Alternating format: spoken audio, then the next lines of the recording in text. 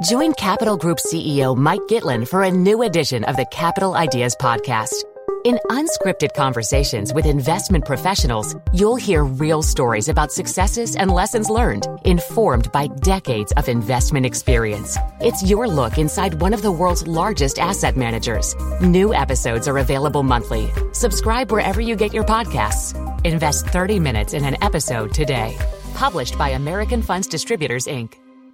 Support for this podcast and the following message come from Corient. Corient provides wealth management services centered around you. As one of the largest integrated fee-only registered investment advisors in the U.S., Corient has experienced teams who can craft custom solutions designed to help you reach your financial goals, no matter how complex. Real wealth requires real solutions. Connect with a wealth advisor today at Corient.com. That's Corient.com. So I would say that Join Capital Group CEO Mike Gitlin for a new edition of the Capital Ideas Podcast.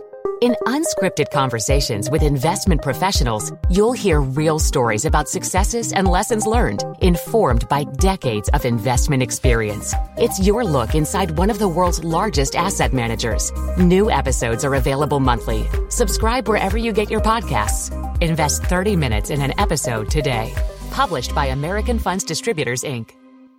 Here at Bellingcat, we get to the bottom of things. From a global crisis to an underreported event, we find the facts using publicly available tools and resources, uncovering what is hidden on and below the surface.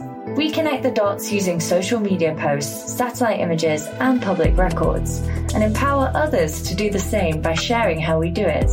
The ability to do so is only made possible by our readers, supporters, and community members. Care to join us? Learn how at bellingcat.com.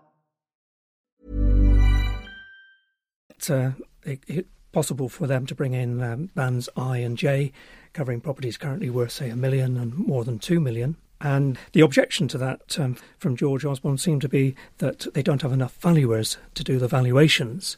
But they've got exactly the same issue with this new annual residential property tax that I was talking about just now, and that's being done on a self-assessment basis.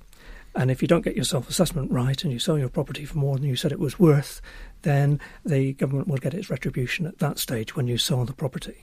Now, previous budgets have offered something for lower earners, that's the rising personal tax allowance, and there's also been something for higher earners. In the most recent budget, the top rate of tax was reduced from 50 to 45%.